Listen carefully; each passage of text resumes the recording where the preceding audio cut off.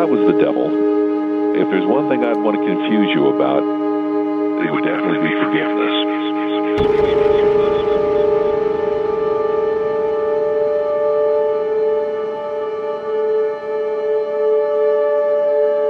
That's something that holds so many people back.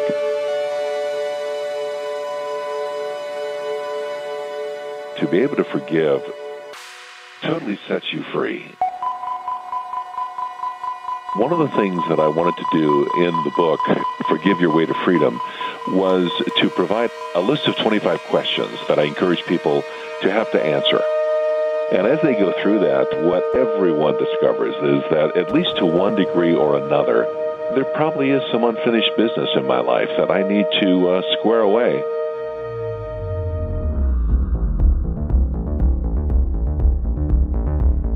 You know what we're about to do? We're about to get real. We're about to have conversations that Christians have behind closed doors, the scary ones, the ones that make you feel uncomfortable. That's where we're going. Why? Because we're family. Ustedes son mi familia. So this is the Brian and Janelle podcast. She's Janelle, I'm Brian, and if you don't want to miss anything, just hit that subscribe button. This is the Brian and Janelle podcast.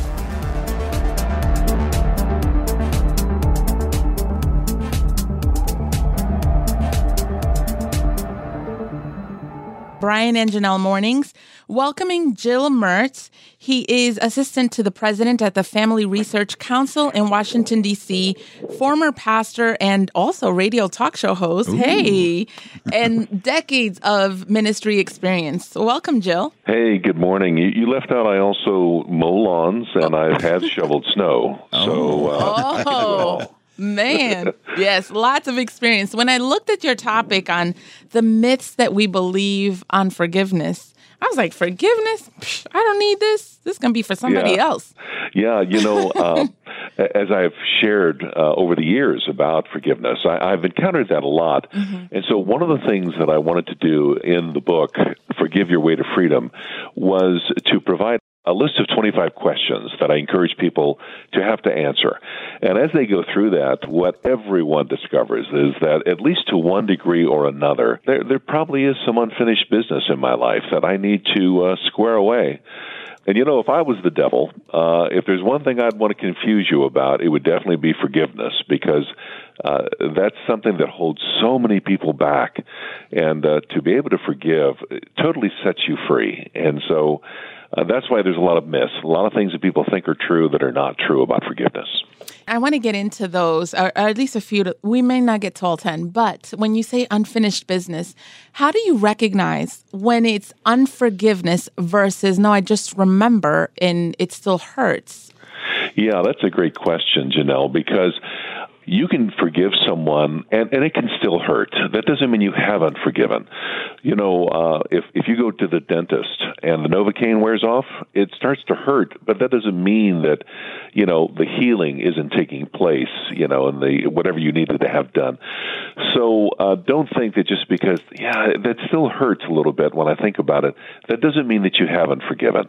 But if it's something that you just can't seem to let go, if you're uncomfortable when this person's name is mentioned, or you can't be in the same room with this person, for example, or you just continue to relive that hurt, these are signs that maybe you haven't forgiven.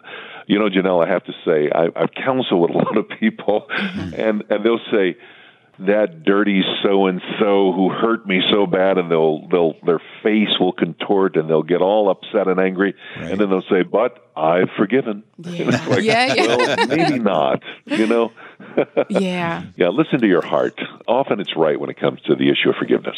So what are some of the myths that we believe when it comes to forgiveness? Well, the biggest one that I would say, and you've already described it, Janelle, forgiveness, that's such an old issue, and that's really not for me. So, we need to be like David, who said, Lord, search my heart, see if there's anything in me that I need to repent of, or anything that's impure in my heart. So we need to get over the fact when we think that forgiveness is not about me. Forgiveness impacts every life, every relationship, every marriage, every family, every church, everybody. And so this is something that we really need to consider in our own lives on the issue of forgiveness. So the biggest myth is when we convince ourselves, well, that may be good for other people, but it has nothing to do with me. Another big myth that people have is they think that somehow forgiving is for the villain in my story. In other words, I don't want to forgive because this person hurt me, and they've already taken something from me, or they've already betrayed me. So why would I shower them with grace and give them forgiveness? And that's a myth, because forgiveness is not about the villain in your story. Forgiveness is about you.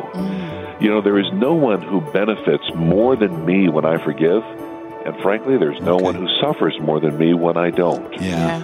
Gil, I was wondering, a lot of times, I think in my life, I will take a problem and I'll sweep it under the rug.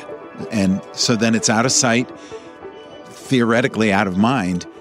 But those things, they kind of build up, don't they, and back up on you? They absolutely do. I'm glad you raised that point. Unless we resolve the pain of the past, these things tend to tattoo themselves on our hearts, and they leave scars on our souls. And they impact the way we think, which impacts how we feel, which also impacts then how we behave. And so if we sweep these things under the rug, and they're always going to surface, and they're going to impact how we act. It's kind of like if I've broken my arm, I can't just sweep that under the rug, and, well, it'll be okay. I'll get over it. No, you need to have that treated. Right. Well, it is also true when we break our hearts. And so we need to resolve, and in the book I talk about that a lot. I talk about resolving the pain of the past, restoring my peace in the present, and reclaiming my purpose for the future. And forgiveness can do that. Having a conversation now with Gil Mertz as we look at the myths we believe when it comes to unforgiveness. And I thought there's no better way to learn than modeling. So I'm going to have to ask for your forgiveness, Gil, as I mispronounced your name. Oh, you were so lucky I wrote a book about forgiveness. You see that? Exactly. And my wife has reminded me of that many, many times. This book has come back to haunt me, because now when we have a cross moment, she'll remind me, you should be reading this groundbreaking new book. Oh, yeah. Forgive Your Way to Freedom, that one. Oh, that's hilarious. Not a problem. Gil is assistant to the president at the Family Research Council in Washington, D.C. He's a former pastor, has counseled many throughout the last few decades. And before we went to the break, I was wondering, Gil, and maybe this is connected to one of the myths we believe, but when the pain that you have to forgive about is connected to someone that's passed on, what do you do in that situation? Oh, that's such a good question. I'm glad you asked it. And it does lend itself to one of the myths about forgiveness. You see, our culture teaches that you don't have to forgive if they don't ask for forgiveness. If they don't apologize, you're somehow not obligated to forgive. But the Bible teaches I must forgive regardless of my offender's response.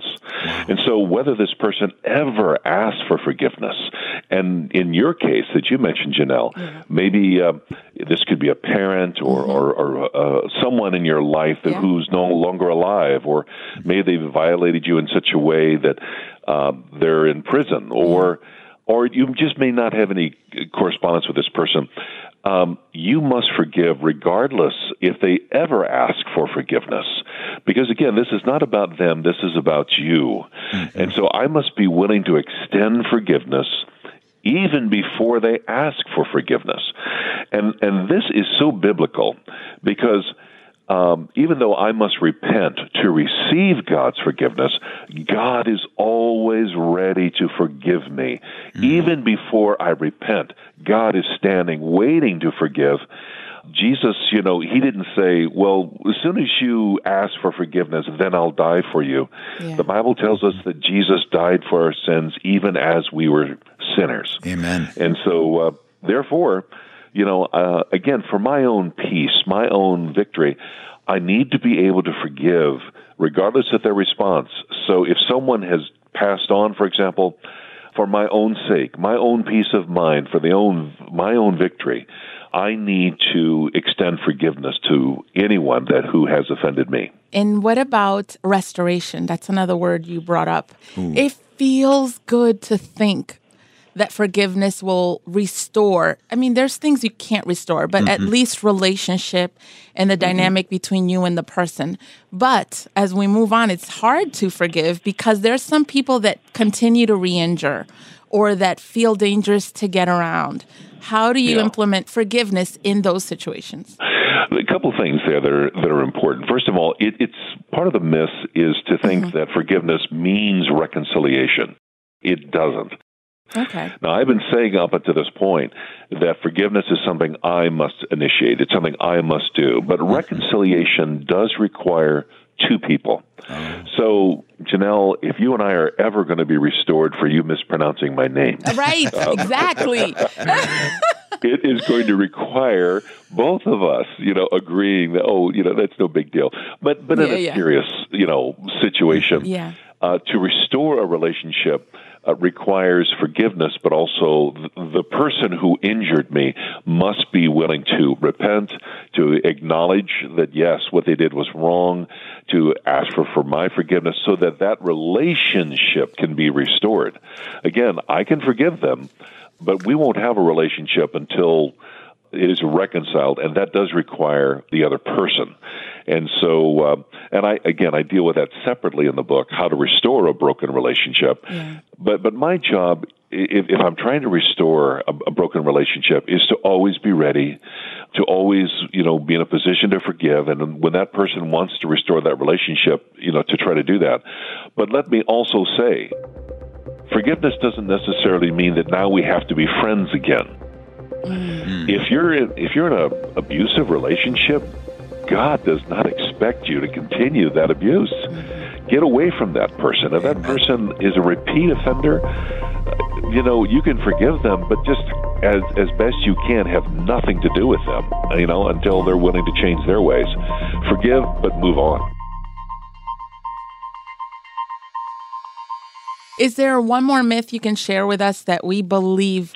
Yes, that I haven't forgiven unless I've forgotten. That, the old saying, forgive and forget. Well, right. I'm having a hard time forgetting. It hurts. Yeah. And whenever I remember it, does that mean I haven't forgiven? Okay. Let me set your audience free. If you're trying to forgive and forget, stop it. Stop that right now. When we forgive, we don't press some magic delete button in our brain and now we never think about it again. No, you will remember. But through forgiveness, you can learn to manage your emotions instead of being overwhelmed by them. And in my book, Forgive Your Way to Freedom, which is published by Moody, by the way, I teach you to remember how to forget. You'll never forget the past, but you can learn to remember the past a different way. And when you are able to do that, that's when you can at least control your emotions, you manage your emotions, and the less you think about it, the easier it will be to forget. I know you said you've counseled a lot, so I'm going to need your help. Please help us, ladies, because we got good memories, but we want to do a good job at forgiving, let's say specifically our spouses. So can you just unpack what you said at the end in terms of remembering the right way, in a way that's godly and that really represents forgiveness? Again, in my book, I provide a list of questions that you need to ask yourself if you're having a difficult time forgetting. Yeah. Now, let me say very strongly, there are many examples where you may be a genuine victim. You have been legitimately hurt or injured or violated, and you are a victim. But oftentimes, it's never where you're 100% the victim and the other person is 100% the villain. Yeah. There are many circumstances where, you know what, it's a little bit of both, or I may have contributed to this, or maybe I've never confronted this person, and I presume that they know they hurt me when they may have absolutely no idea that they hurt you. And so by learning to remember in a different way, it's a technique where we get more information about the situation. Because a lot of times we are prejudging. We are hurt, and so therefore we will draw conclusions that may not be true or at least accurate. Yeah. And so by getting more information into the situation, what you'll discover is that, you know what, I think I may have misjudged the situation, and that will also help set you free. Let me mention one other one real quickly, and that is the issue of empathy. Jesus was the greatest example of empathy when he prayed, Father, forgive them, for they don't know what they're doing, as they were spitting on him and cheering his death at the cross. If we can remove ourselves from the center of the story and try to understand what kind of a broken person would do something like they did to me, or say something so hurtful, what was going on in their life that is broken in them, it will really help you understand and have compassion for them instead of anger. In my book, I share the story of my relationship with my father, and what really helped me understand my father, who was a very abusive man, both physically and verbally, as I began to understand how he was raised by his dad, it really helped me understand why he acted the way he did. Yeah. And I was moved with love and compassion more than anger or resentment, and it helped me to forgive him. Oh, I love that you say that, because it actually, my dad was a great dad. But just like I'm imperfect, he wasn't perfect either. And so there were some things he's passed on that I've had to forgive. And with empathy, it helped one day when he shared with me and said, I wish I would have been more emotional with you. I just didn't know because my dad never was. There you go. I was just so relieved. It was decades of wow, I missed his side. I didn't even think of the world through his eyes. Oh, that's a great point. You see, that whole time, your dad was loving you the best way he knew how. Yeah. He just didn't know how very well because it wasn't modeled for him. Yeah. And this is true if for a lot of parents. We have to get it right the first time. It's not like we can raise a bunch of kids and then, okay, I think I got it. Now I'm going to do it right this time. Right. We do a lot of things right, but frankly, we all do, we do some things that we wish we would have done differently. Yeah. But we did the best we knew how at the time with the information that we had.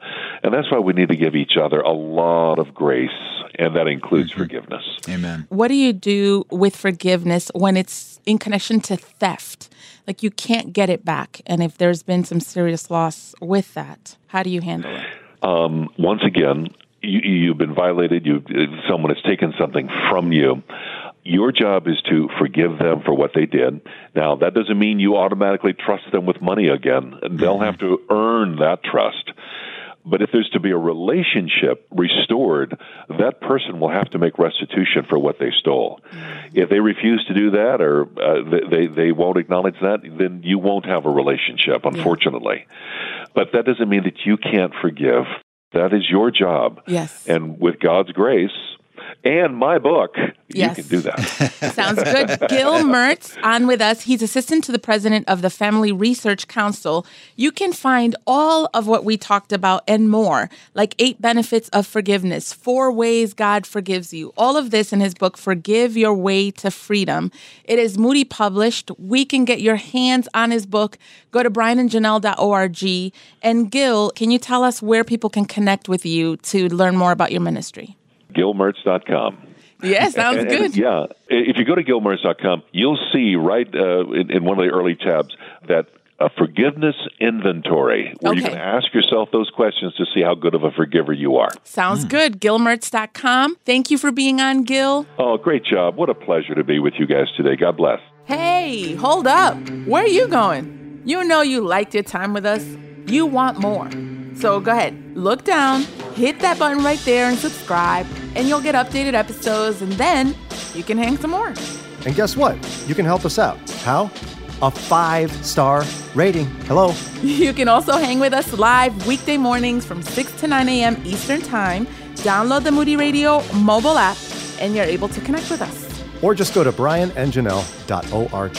And listen, we didn't put all this together all by ourselves. There's some great people behind this production. We want to thank Ron Eastwood, Kelly Ryder, Paul Carter, Mike Reynolds, Alan Perry, and our awesome and fearless leader, Josue Villa.